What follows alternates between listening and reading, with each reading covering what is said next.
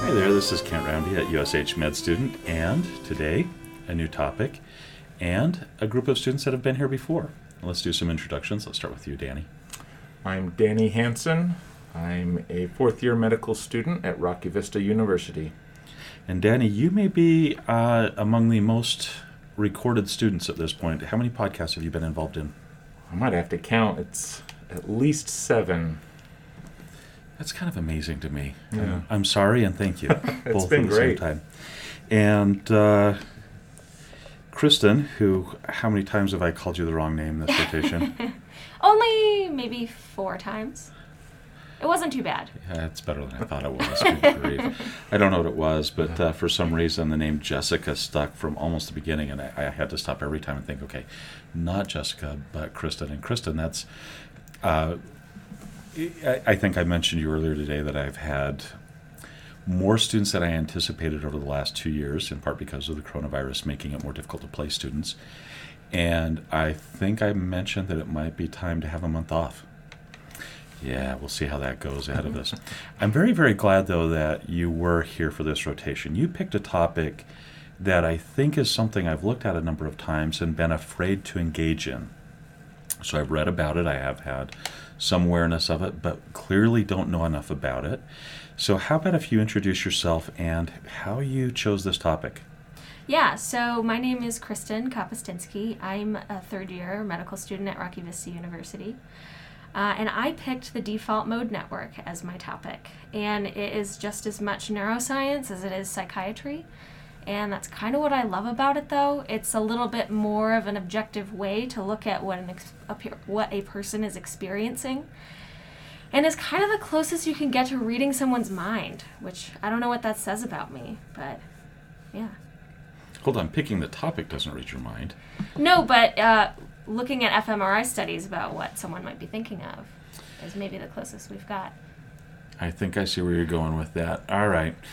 So let's delve into why that might be the case after you tell us kind of where you're headed. So you're in your third year. Most people at this point are either clearly going to be orthopedic surgeons or they're undecided. I didn't say that. I'm kidding. I'm kidding. Some people have more of an idea what they're doing at this point. Some people are still trying to figure out the things that are interesting to them. Where are you at in that decision?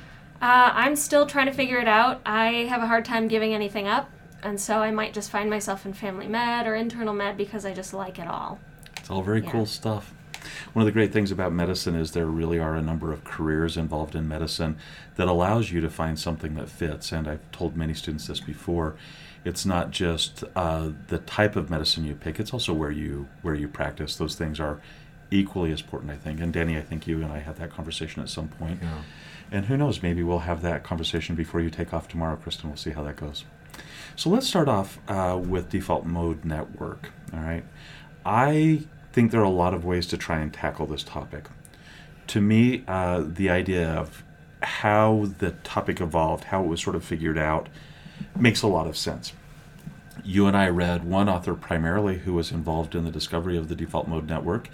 I think he's bitter that he didn't get to name it, right? You're laughing. And this guy is difficult to read. There's the language he used, in my mind, creates a lot of ambiguity in his articles. You and I spent a period of time talking about what we understood from the articles, how we would describe it.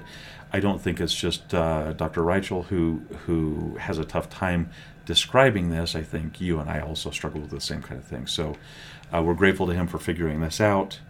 And now how are we going to explain what we read and what it means? Yeah, sometimes I feel like the easiest way to explain it is to go through how they discovered it, like you were saying. Reichel is a little bit difficult to read, but we can take a stab at trying to explain it. The default mode network seems to be like a mode or a gear that your brain slips into during a wakeful rest when you're not really doing much of anything, and you kind of get spontaneous cognitions. And it's sort of like mind wandering or daydreaming, although no vocabulary really perfectly explains what it is. I don't think Reichel likes that term No. daydreaming, but I'm not sure. It's ambiguous to me, right? Yeah. So the story of how this was figured out is so fascinating to me, and I really am impressed, even though like I said, we found him somewhat difficult to read, how he kind of stumbled onto this is pretty cool. So let's go back. I think we're going back to the late 1980s and into the 1990s. And there are two ways to perform imaging in the brain that are important in this story at that time. The first is the ability to measure blood flow. And I think we agreed that PET scan allows you to measure blood flow in the brain. There was a statement, you're nodding yes, so I think I'm still on the right page here. You're nodding yes. There was an interesting comment by Reichel where he said, but that's no surprise. We knew that if a brain was performing a task, blood flow increased. Scientists have known that for 100 years. And we were like, really? I was anyway. Did we? Did we? We did? Okay, we knew that. And he said, okay, so we know that blood flow increases based on task activation in the brain. So if you're doing a specific task, blood flow increases. And then he started to get confusing. He said after that, and stop me if I'm wrong, he said, we can also look at fMRI and see how much oxygen is bound to the hemoglobin. Am I still on the right page? I believe so. And any neuroscientists are welcome to contact us and correct us. We're just a bunch of non-neuroscientists trying to explain neuroscience. In the best way we can. Now, the next part gets a little more challenging, and I'm not sure how important this is to understand default mode network. But the next step he said was, even though we know that blood flow increases, the percentage of oxygen in that increased blood flow that is taken out by the cells that are active in a task is actually less. It's still an increased demand, but there's a dramatic increase in the blood flow and there's a modest increase in the metabolism. Are we still in the right place? Yes, that is what I understand. So they start looking for places where fMRI signal shows less blood flow, or more oxygenated blood. So if you see the blood oxygenation ratio go up, then you know there's a task going on in that place, right? You can see the task happening. Now, there are a couple of things that are very interesting about this. First of all,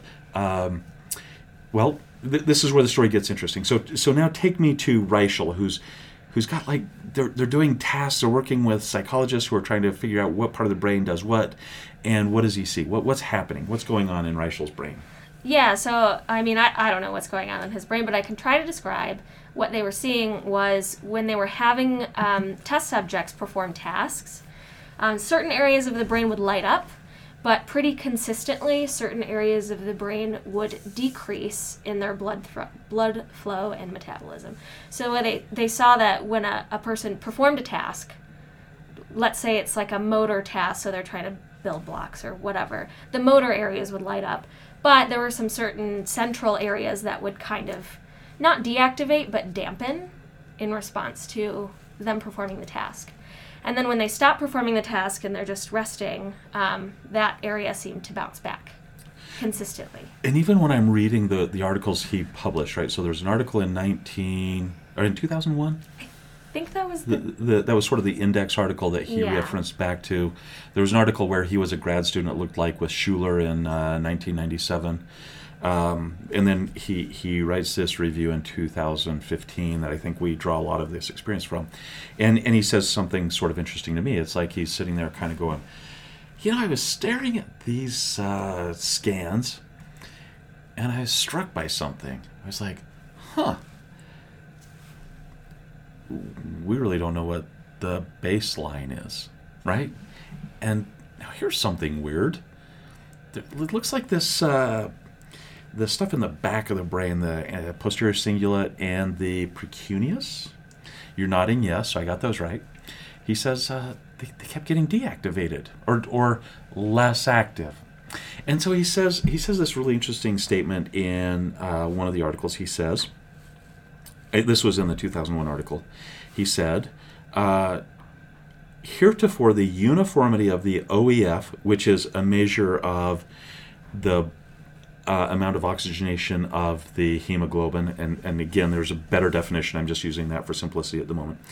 Heretofore, the uniformity of the OEF at rest state has not been considered in defining a baseline state of the human brain. So he says, yeah, by the way, we don't really know what we're comparing all these things to.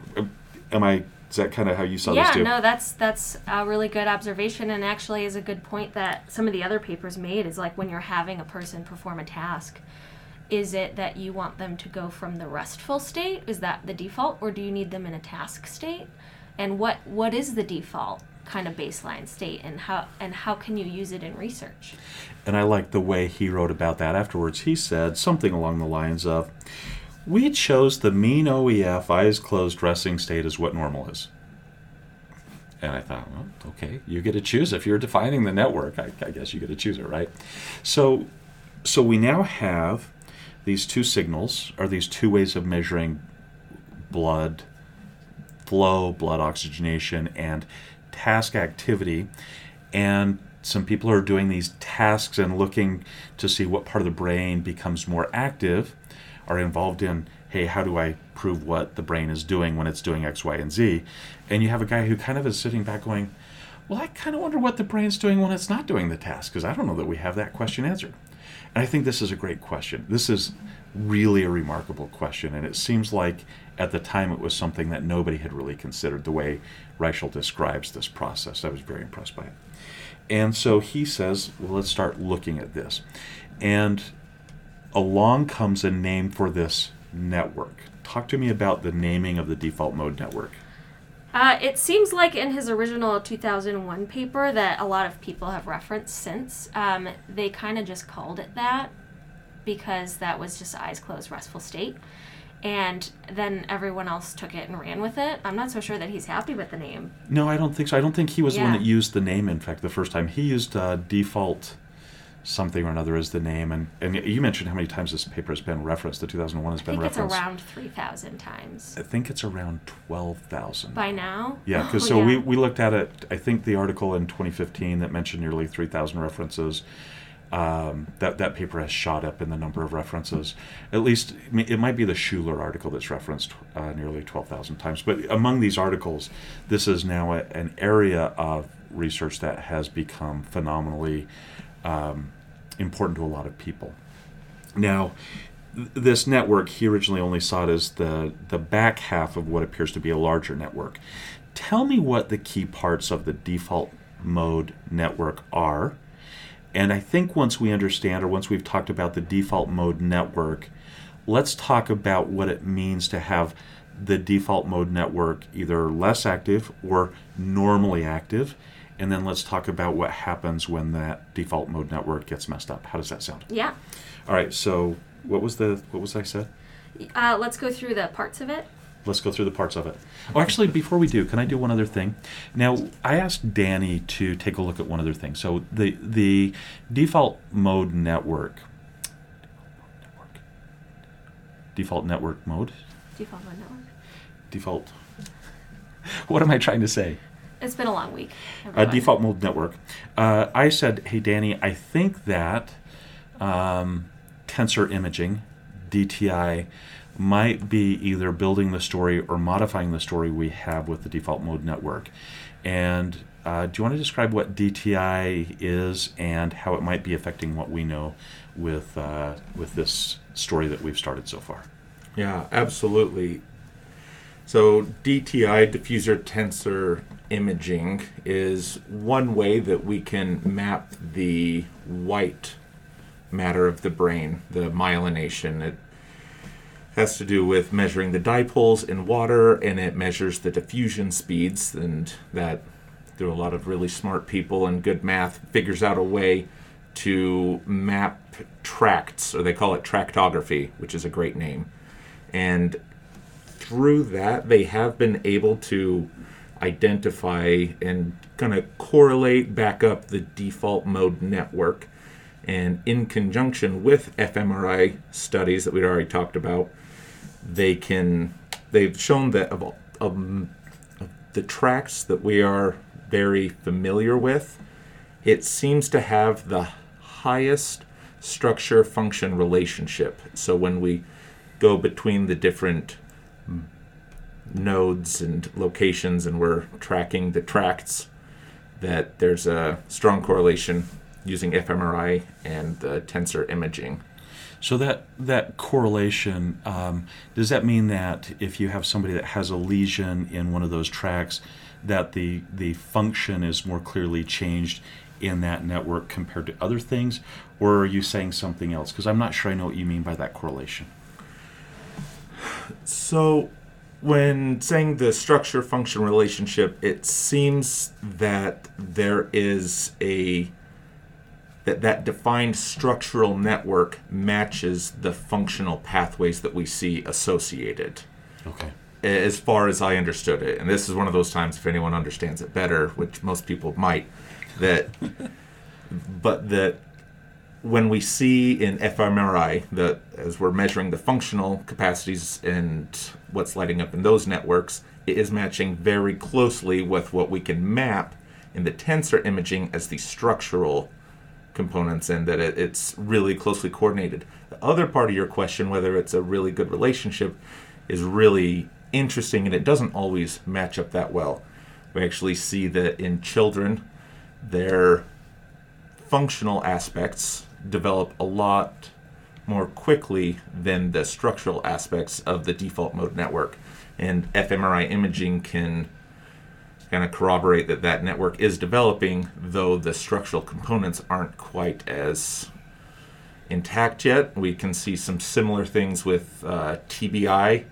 We can see they did some interesting studies after renal transplants, how the recovery in cognition correlated with a faster increase in the functional aspects versus the structural. So it doesn't always correlate that way, but we do know the locations are involved together. The locations and the tracks and the story seems to be fitting together is kind of what you took away from the DTI science that has started to build up in conjunction with the fMRI and PET scanning kind of story that has been along the way. Okay, so imaging, we've talked a little bit about imaging. Now let's talk about the components of that network. And this is really where I like, when I talk to you about it, I kind of get this glazy look in my eyes, and I'm like, oh, okay, wait a minute, tell me that again.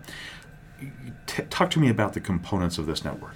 Yeah, so it's going to be a lot more complicated than what I'm going to tell you, but I'm going to try to keep it simple and accessible, and also so that I don't mess up the explanation.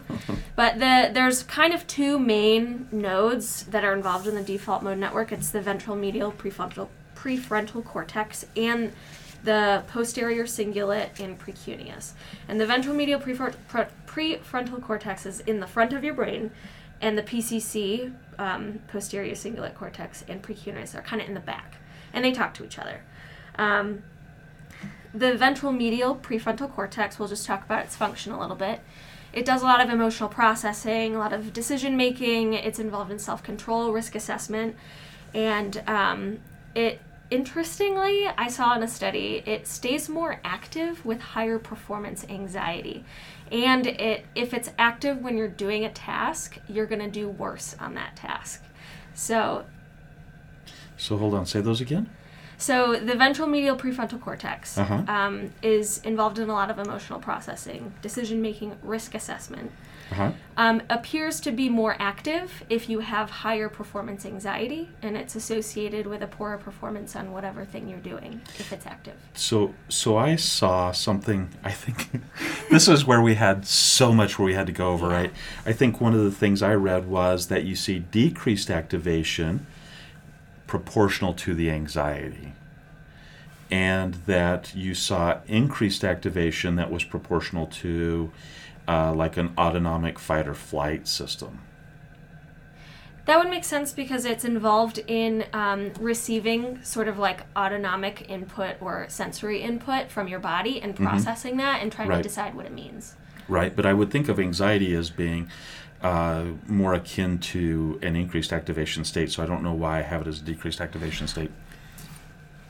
See, this is what happens when neuroscientists or non-neuroscientists try to do neuroscience, but maybe somebody can contact us and correct us. But yeah, so that's the ventral medial prefrontal cortex. The dorsal medial prefrontal cortex is often lumped together with it, and it does a lot of self-referential judgments, processes your sense of self, and it's a little bit more socially focused functions in that regard.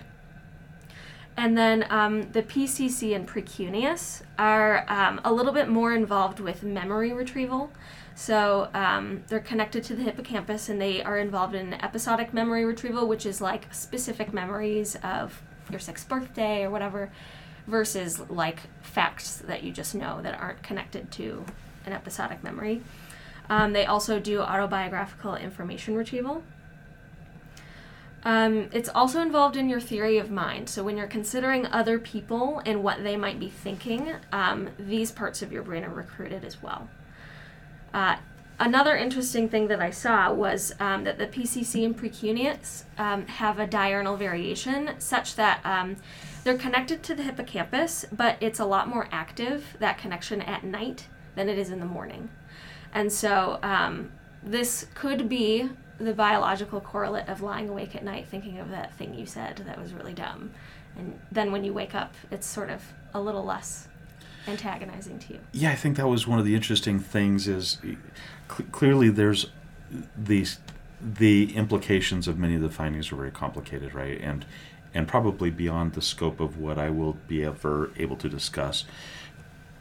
But it was I was left with the impression that you wake up in the morning with a fresh slate, that this PCC in part was designed to help you reflect over the events of the day as well. And so when you go to sleep, that sleep resets the PCC for the daily recollection, even though it's involved in all the other types of memory you talked about, right? And the other thing that I thought was fascinating about this was that this area of the brain, I've always been confused by hypoxic events, and particularly carbon monoxide events, where they seem to have sort of that, I know those patients no longer have the ability to have new memories laid down, right? They seem to have that may be related to damage in this area more than to the hippocampus. And I'm not sure I know the answer to that yet, but there was some hints in one of the articles that read that this might be an area that's vulnerable to hypoxic events. Yeah, I remember reading that too. And my guess is that in a lot of the studies that we saw, it is very, very metabolically demanding when it's active, and it's kind of tonically active, but if it's super metabolically demanding, it's also going to be more vulnerable to hypoxic injury. One of the things that he mentioned a couple of times, and we're talking about Reichel still, is that the brain comprises 2% of your body weight and 20% of your oxygen consumption, right? So the whole brain is very, very oxygen demanding. So we've talked about these three different divisions, and what I also thought was interesting was, at least in 2015, that role of the DMPC, the dorsal medial prefrontal cortex, it seemed to be a throw-in his article, right? It wasn't very well described. It just said that this is the self-reflection stuff. And I think you mentioned in an example earlier, it's sort of the person who's saying, not daydreaming, this is an active event of the default mode network. Maybe it's daydreaming. We're shrugging here. This is the person who's kind of reflecting over, should I have said something differently when I was working on the podcast with my students? Did I say something that was offensive to Danny and make him want to hit me? He's kind of a lot stronger than I am and could crush me with his bare hands. Those kinds of things are not wandering through my mind, but that's the active part of the default mode network. I think that leads probably with those three items, that leads to another thing to discuss.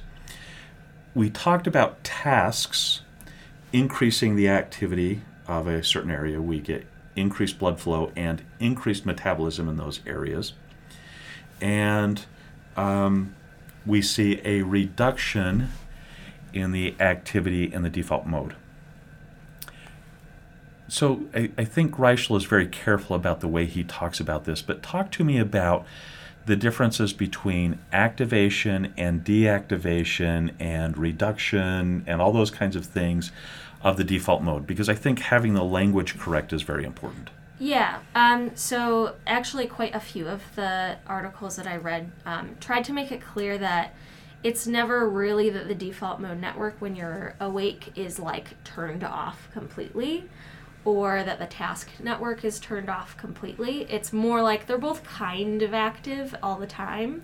It's just that depending on the task at hand, one of them will be more active and then the other one will decrease its activity in turn. And then you can kind of go back and forth between your internal thoughts and doing external tasks more effectively. So if the default mode network is active, and I think Reichel makes the case that it's not activated, it's active, and then it becomes less active, right? It's not activated the way that a task area might become, quote, activated. But even that, I think, is a tough distinction to make for me. So when the default mode network is active, we talked about the different kinds of things that might be happening. Would you have like a summary of those statements from the three different components, or is there like a way that people generally talk about the default mode network being active that might be a summary statement for people beyond the individual components, or should we stick with the individual components? How would you...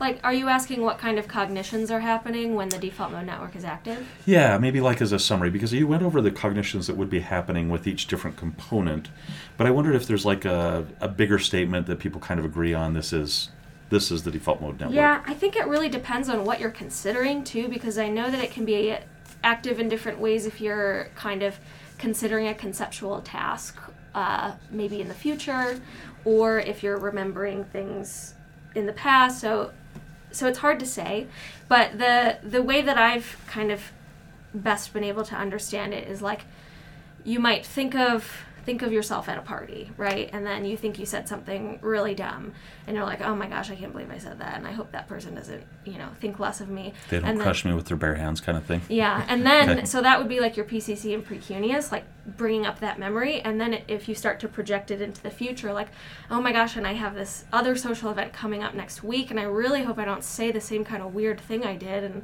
then this person's going to be there, and I hope that they don't then think of me poorly. That sort of thing is sort of very... You are recruiting your default mode network heavily in that kind of cognition. We've talked about default mode network. There was one article, I think Reichel talks about the antithesis or the anti-correlation, which might be the dorsal attention network. I think there are other names for this. And I think all he's doing is describing two states. There are activation states and there are default network modes, right? There are the two different things, and they generally... Even though he makes the case that they don't exactly, one goes up, one goes down. That's not a clear way of thinking about it. But generally speaking, there is some shift between the two, right? One becomes more active, the other one becomes less active. Yeah, so like if you're, I call it the task positive network, but I think the dorsal attention network is the same thing. It is, yeah, I think so too, yeah. And when that is active, your default mode network activity is going to be dampened. And so if you think about like if you're trying to solve a complex math problem or you're trying to build some furniture, you're not necessarily thinking these cognitions that I gave an example of before. You're focusing on the external task at hand, right? And so it kind of makes sense intuitively if you think of it that way. I think he used the phrase lost in work. Yeah. Right. So you kind of forget yourself. Sometimes people think of the default mode network as your sense of self. I think it's obviously more complicated than that, but it's an easy heuristic. So when you get lost in your work in a task, you kind of forget yourself, and that's kind of your default mode network going away while you are very, very focused on the task at hand. Quite often in treatment of our patients with schizophrenia and with borderline personality disorder, we would like our patients to become lost in a task. And I think we're going to talk a little bit about how these things might have implications for those kinds of conditions in a few minutes. Before we get there, though, how does your brain know to switch between tasks? You've mentioned, I think, a salience network. Talk to me more about the salience network. Yeah, so this kind of comes from a triple model network of the brain where you have the default mode network, the task positive network, that are sort of reciprocally activated or deactivated. And the salience network is kind of what mediates the switch between the two. It's sort of like a gear switch, is my understanding. And it basically switches your attention between the external focus, which is the task positive network, and your internal focus, which is the default mode. And depending on what kind of stimuli are around, you'll be in either one of these states. So like if somebody starts throwing a ball at your face, your attention is going to be switched to blocking that ball, right? And so my understanding is the salience network mediates that switch. Where's the salience network located? I think it's the right anterior insula, but don't quote me on that. We will not quote you on that. And there is some interesting information going back to those tensor imaging studies that corroborate that story. After a TBI where there has been shown to be some structural damage to where we know the salience network to be, we can see fMRI imaging showing that there's difficulty turning off the default mode network. So structural damage to the salience network affects the functional capacity of the default mode network. How does that manifest? I mean, in the back of my mind, I'm thinking, so does that mean distraction? Or does that mean not able to stay on task? We do have a few examples we will go over later in specific disorders, and we could go over those now, but that's how I understand it, is that if you can't turn off your wandering focus or your wandering thoughts, then it's pretty hard to get into your focused thoughts.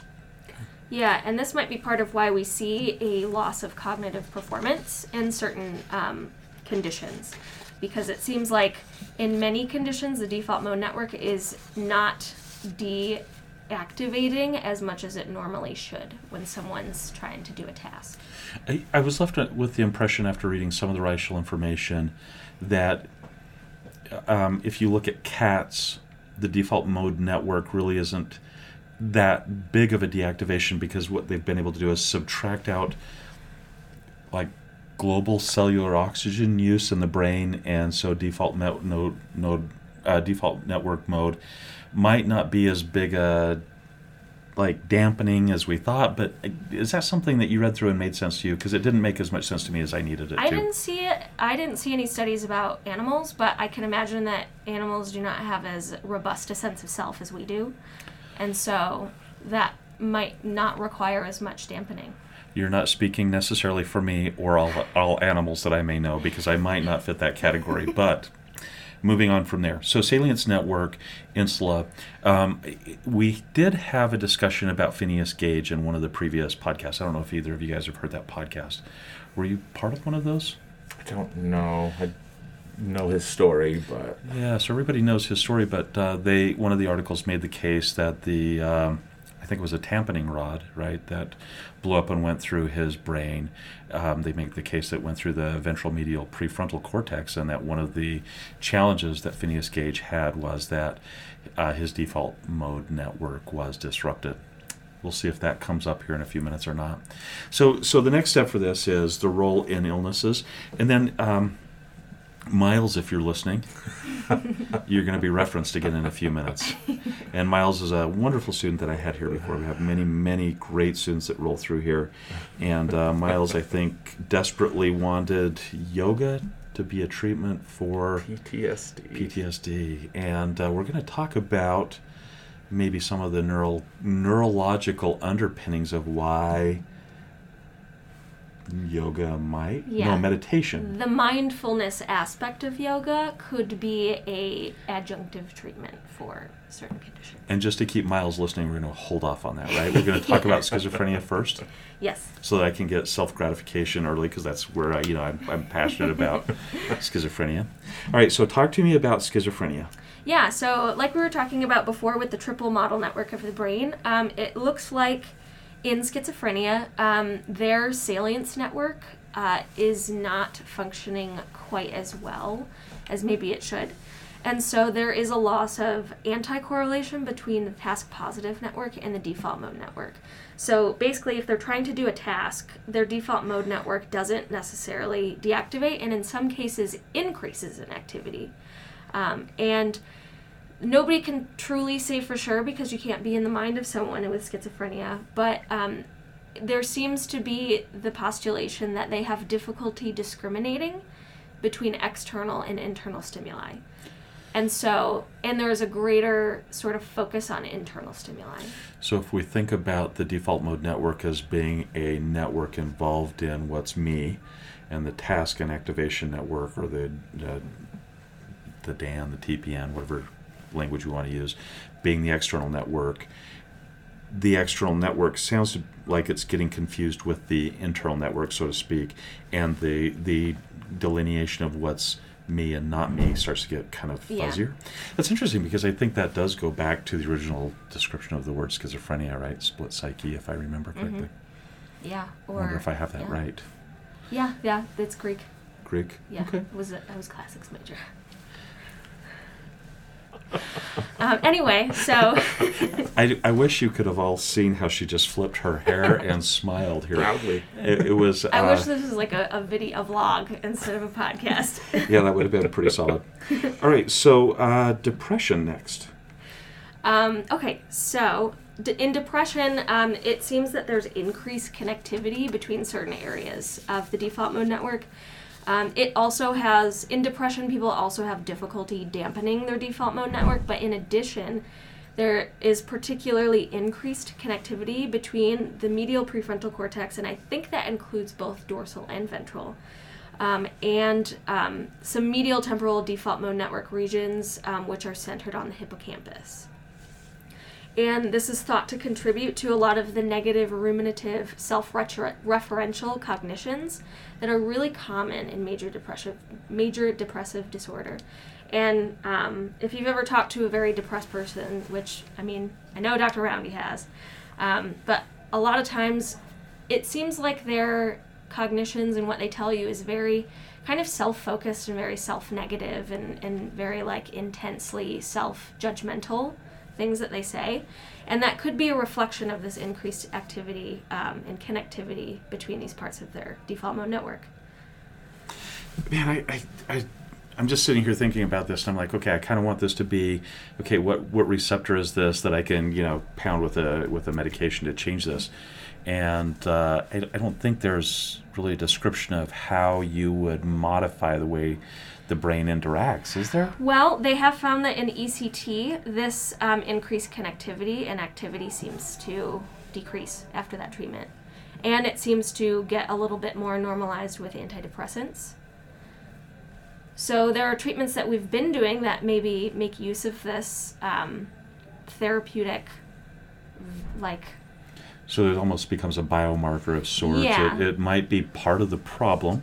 So I think I watched an NIH podcast video conference, something, and they made the case that a true biomarker needed to be consistent with the illness, that it was part of the illness process, and that it responded to the intervention, right? That you could measure the progress in the illness by the change in the biomarker. You're making the case that this could be a true biomarker for treatment of depression. Yeah. That seems to be what's going on in the research right now. I think fMRI is, well, Danny can talk about this since this is kind of his topic. But it seems to be that there's a growing body of research that can confirm pretty consistently certain dysregulations in the default mode network, and it being consistent across different psychiatric disorders. So I'm ready to use this now. I'm ready to check all of my patients who tell me they're depressed to look at default mode network. Danny, how practical is that? So practical. Price and money excluded. No, they're So just to be clear, not practical. not right? so practical. Okay. But if we ever manage to get some handheld fMRI devices in the future, maybe. That are as cheap as ultrasound? Yeah, exactly. Yeah, well, maybe someday. Probably not.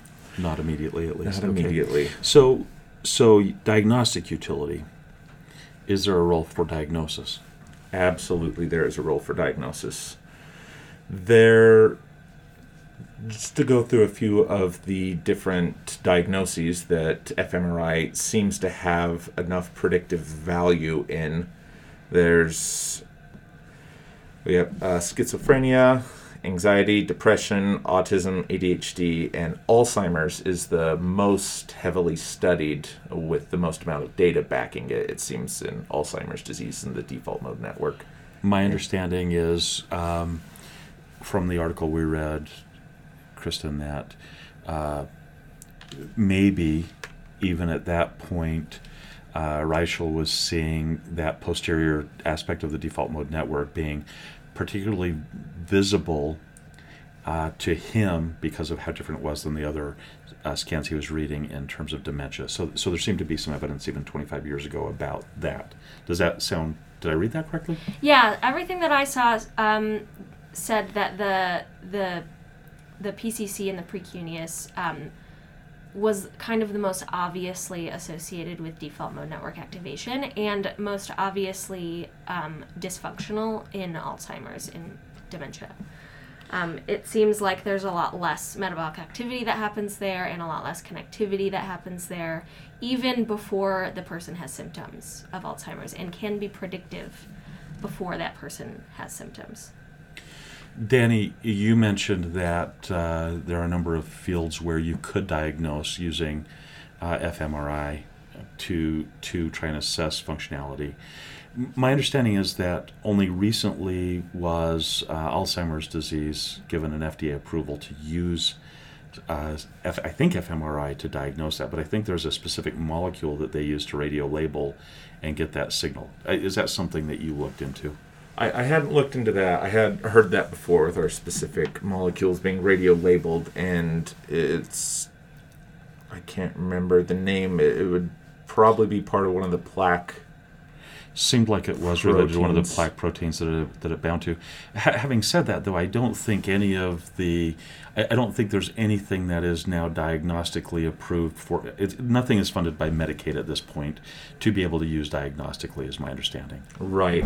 Okay. True. The interesting thing with Alzheimer's as well is because it is a disease involved with that plaque deposition, and fMRI is so related to the delivery of oxygenated blood, that could also show how there's decreased delivery of oxygenated blood to these areas. In a lot of these areas, there is significant anatomic overlap with the default mode network. In using fMRI, when they compared against healthy elderly subjects, using fMRI techniques scanning the default mode network, essentially, there is an 85% sensitivity and a 77% specificity. That's bad. Which isn't perfect. No, I think where I come from, they call that bad. Right. Well, it gets a little even more bad, but still a good direction when analyzing early detection for Alzheimer's disease. So might give you a heads up on it then. Yeah, it was a 77.3% sensitivity and 70% specificity. That was before symptoms had started to manifest. It's worse than throwing a dart at a dartboard, though, if I remember correctly. It's close to worse or worse, depending on your aim. I guess if your eyes are closed or not. So the challenge is we have a signal that we're seeing, and that signal might be something that allows us to further understand the brain at some point and have a better way of identifying early onset Alzheimer's disease or perhaps other dementias. In other words, it sounds like this is a technology that's helping us at the moment probably better understand the brain and the connections rather than something that's helping us diagnose and treat. Right. Well, and there is some utility in schizophrenia, for example, on the treatment. This was another one that involved part of the tensor imaging and fMRI in the PCC and precuneus and its connection with the medial prefrontal cortex. There was studying the fMRIs and tensor imaging. There seemed to be a correlated improvement, a statistically significant correlation in improvement in positive symptoms in schizophrenia and improvement in the default mode network, but no real correlation in negative symptoms, which is the worst predictive factor. You mentioned something when we were talking about this preparatorily about changes in myelination associated with risperidone use. Yes, and there was one paper by Zong et al. That was specifically on risperidone use that did show that there was that significant, that they said that it was specific enough to be used as a biomarker for improvement in symptoms in schizophrenia. Interestingly, though, her paper was the only one of 4 that I looked at regarding treatment of schizophrenia with different medications. Hers was the only one that didn't show structural improvement with the tensor imaging. Other 3 papers also showed structural and functional improvement. Hers did not. So 1 out of 4 And hers showed functional or structural? Hers showed functional. Functional. So fMRI showed greater activity, but that the tensor imaging didn't necessarily show an increase in the density of the fibers in those pathways. And the other studies only looked at function, not structure. They also looked at structure and did show that there was an improvement. So 1 out of 4, that's not, I don't know if that's quite enough to, I don't know how many other studies have been done. So these are just 4 that I looked at. So there is some evidence growing that perhaps the antipsychotic medications, and again, I don't know that this will be used as a biomarker in the future, but it might be something that helps us elucidate why antipsychotic medications, rather than just hitting that dopamine 2 receptor, might have some impact on changing functionality in people. And I think when we talk about rebuilding myelin sheaths, if that's truly what's happening, the increased stability of those tracks, why that would happen is kind of a mystery to me, and maybe that's something that we'll find out more over time. I'm very fascinated by that. Hopefully so, yeah. Let's see, I think Miles would be next on the agenda. I'll have to text him and let him know that we talked about him in the last couple of podcasts. And Kristen, if you don't know Miles, I do know Miles. You know Miles. How can you not know Miles? How can you not know Miles? Miles, this is not for you, this is for Kristen, but we thought you'd be very interested in this. So Kristen, talk to me about default mode network, India, Hindu traditions, and meditation. Please. Yes. So, interestingly, and I'm getting very kind of out of my element here, I am not super familiar with Eastern philosophies and religions, but from what I can understand, in a Hindu context, it seems like they've known about the default mode network for thousands of years and maybe just used a spiritual vocabulary to describe it. And one might refer to the default mode network in this context as ego.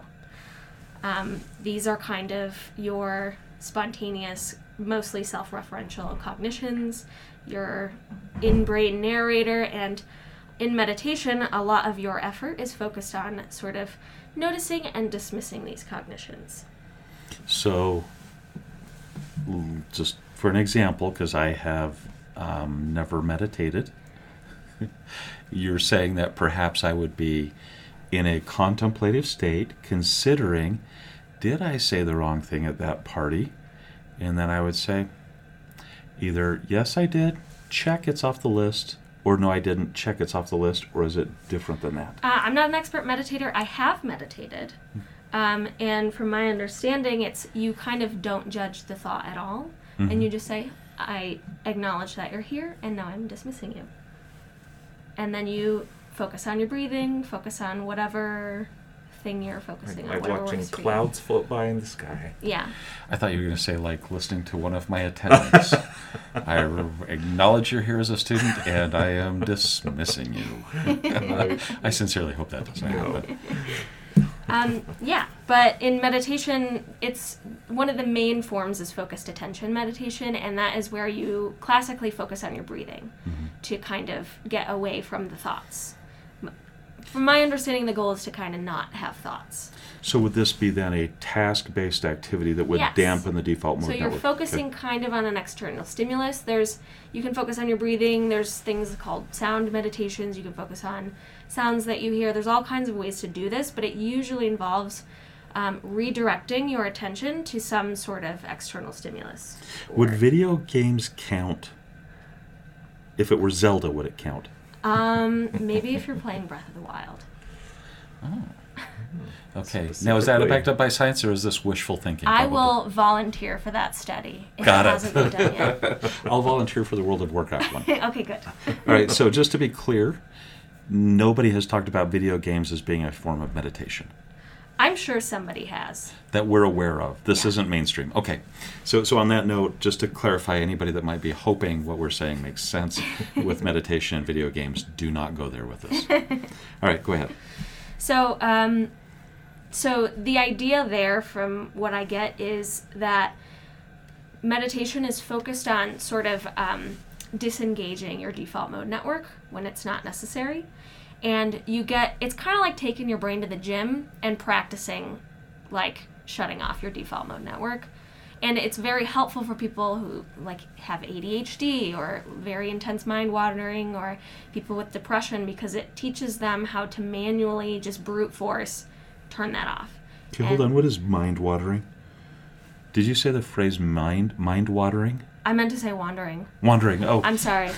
I was like, God, I'm so far behind the times. I'm from the Midwest, and so sometimes I talk really fast. So sorry. That was me. But yeah, so the idea is that you're practicing this, like the whole idea of meditation. Every time that you dismiss a thought, it's like doing 1 rep in turning your default mode network off.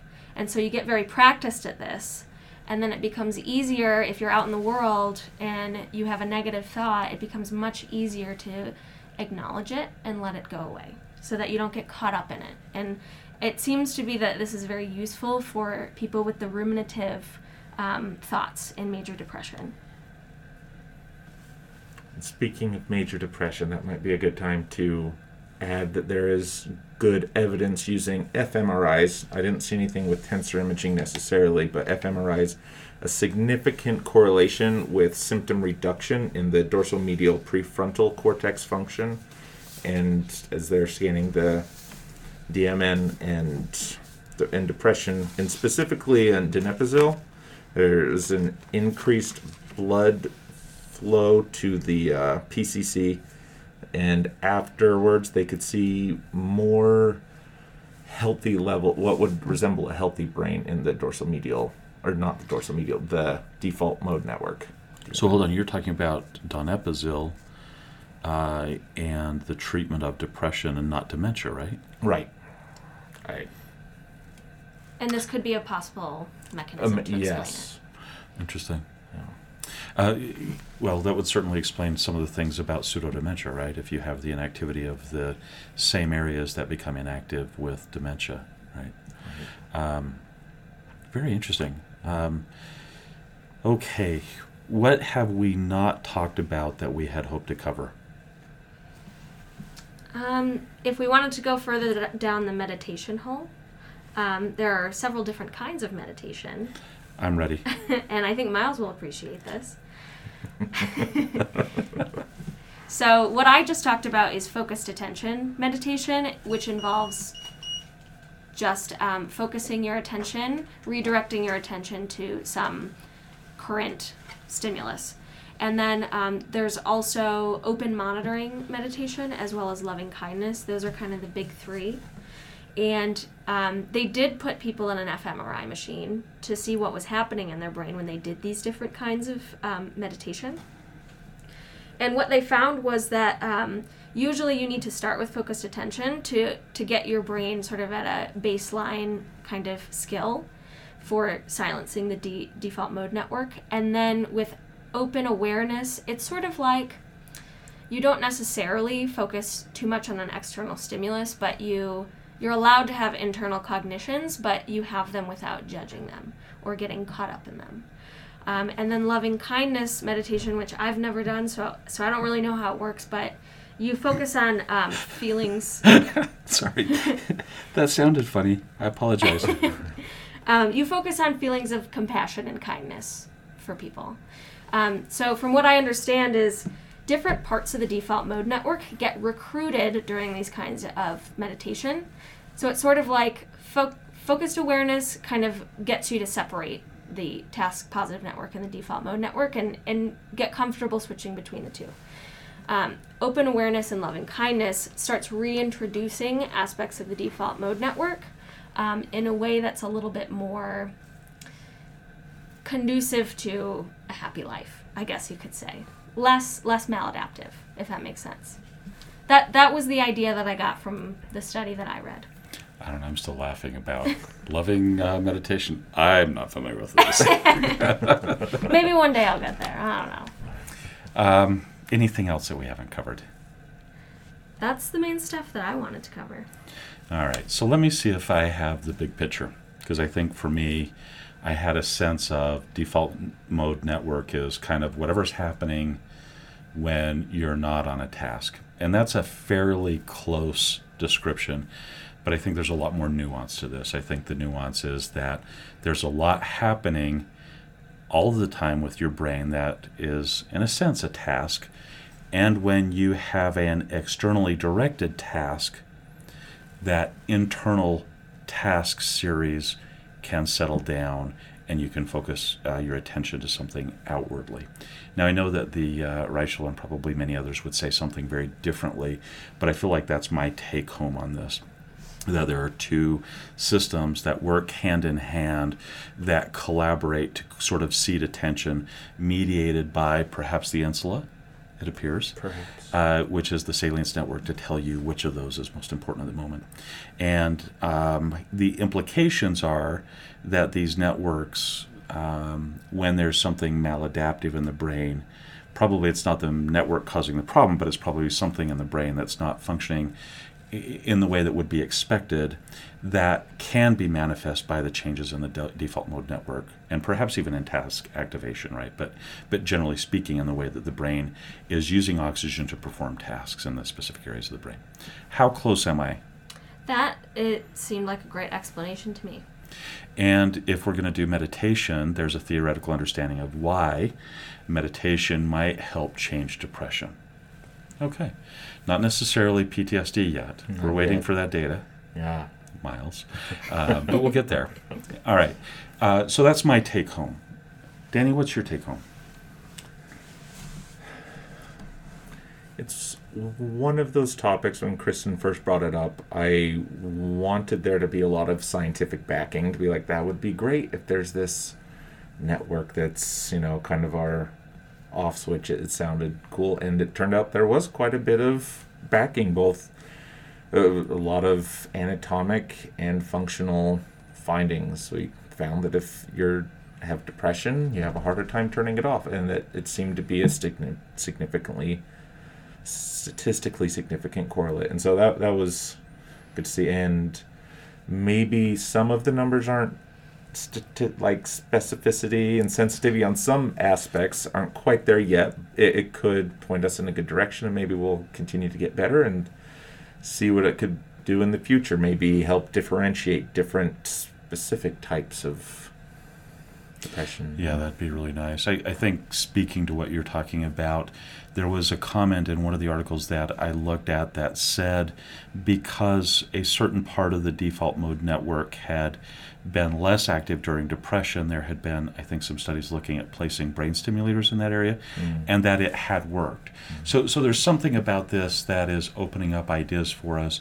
It's opening up understanding of the brain. We know much more about this than we did, I think, 25, 30 years ago, when they were figuring out this complicated story between the not linear relationship between blood flow and whatever else to understand what's active and not active, right? That was 35 years ago, and now they're talking about things that are well beyond that. So I love the direction. I think we're on to, I think the scientists studying this are finding things that are really remarkably cool about the brain, and I look forward to see where this still goes. Yeah, absolutely. Love what you're saying, and hopefully it has some diagnostic meaning for us at some point.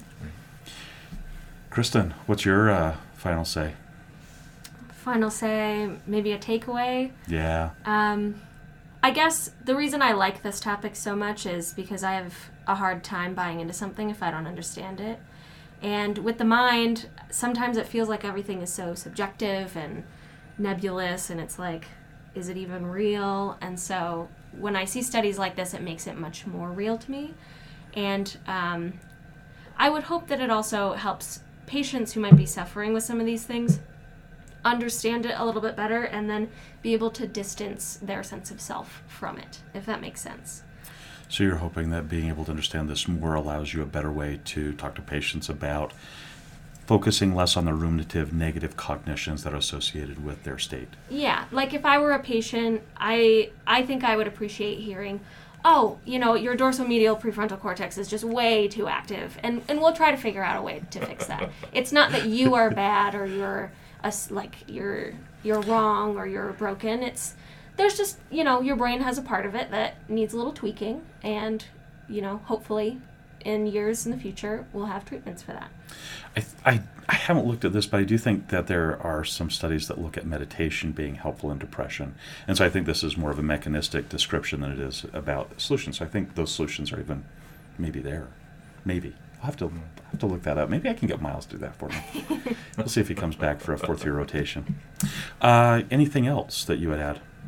Yeah, very, very cool topic. I feel like even though I'm more aware of it, it seems like it's sort of like all of those things where the more you dig into it, the more you realize there's a lot more to know, and it's those connections in the brain are even more sophisticated than we understood originally, it seems, and that, neuroanatomy, the bane of my existence, right? I struggle with visual spatial stuff. That's hard for me. So talking about systems and ideas, that helps me start to put that neuroanatomy into a more meaningful place. So even if I can't point to where the posterior cingulate is easily without my Netter's atlas, I can say, that's part of the posterior default mode network, right? I know what that does, and that's a significant part of what might be found in dementia or so forth, right? So I really like this. It helped me be better at my understanding and gave me ideas about why I might continue to try and do some things with refocusing and why that might be helpful, right? And kind of cool to see where that may end up going. On that note, guys, thank you so much. Wonderfully done. And your last day is sort of tomorrow and sort of Thursday, right? I would consider it Thursday. Yeah, we will be able to be participating in some medication hearings as part of your training, and I'm kind of looking forward to that. I think you'll have a good time with that. On that note, guys, thank you so much for a very good rotation, both of you. Thanks for being so helpful on the unit, working with the patients the way you have, and improving my knowledge of mental health so that I can be better at what I do. Thank you so much. On that note, team out. Team out.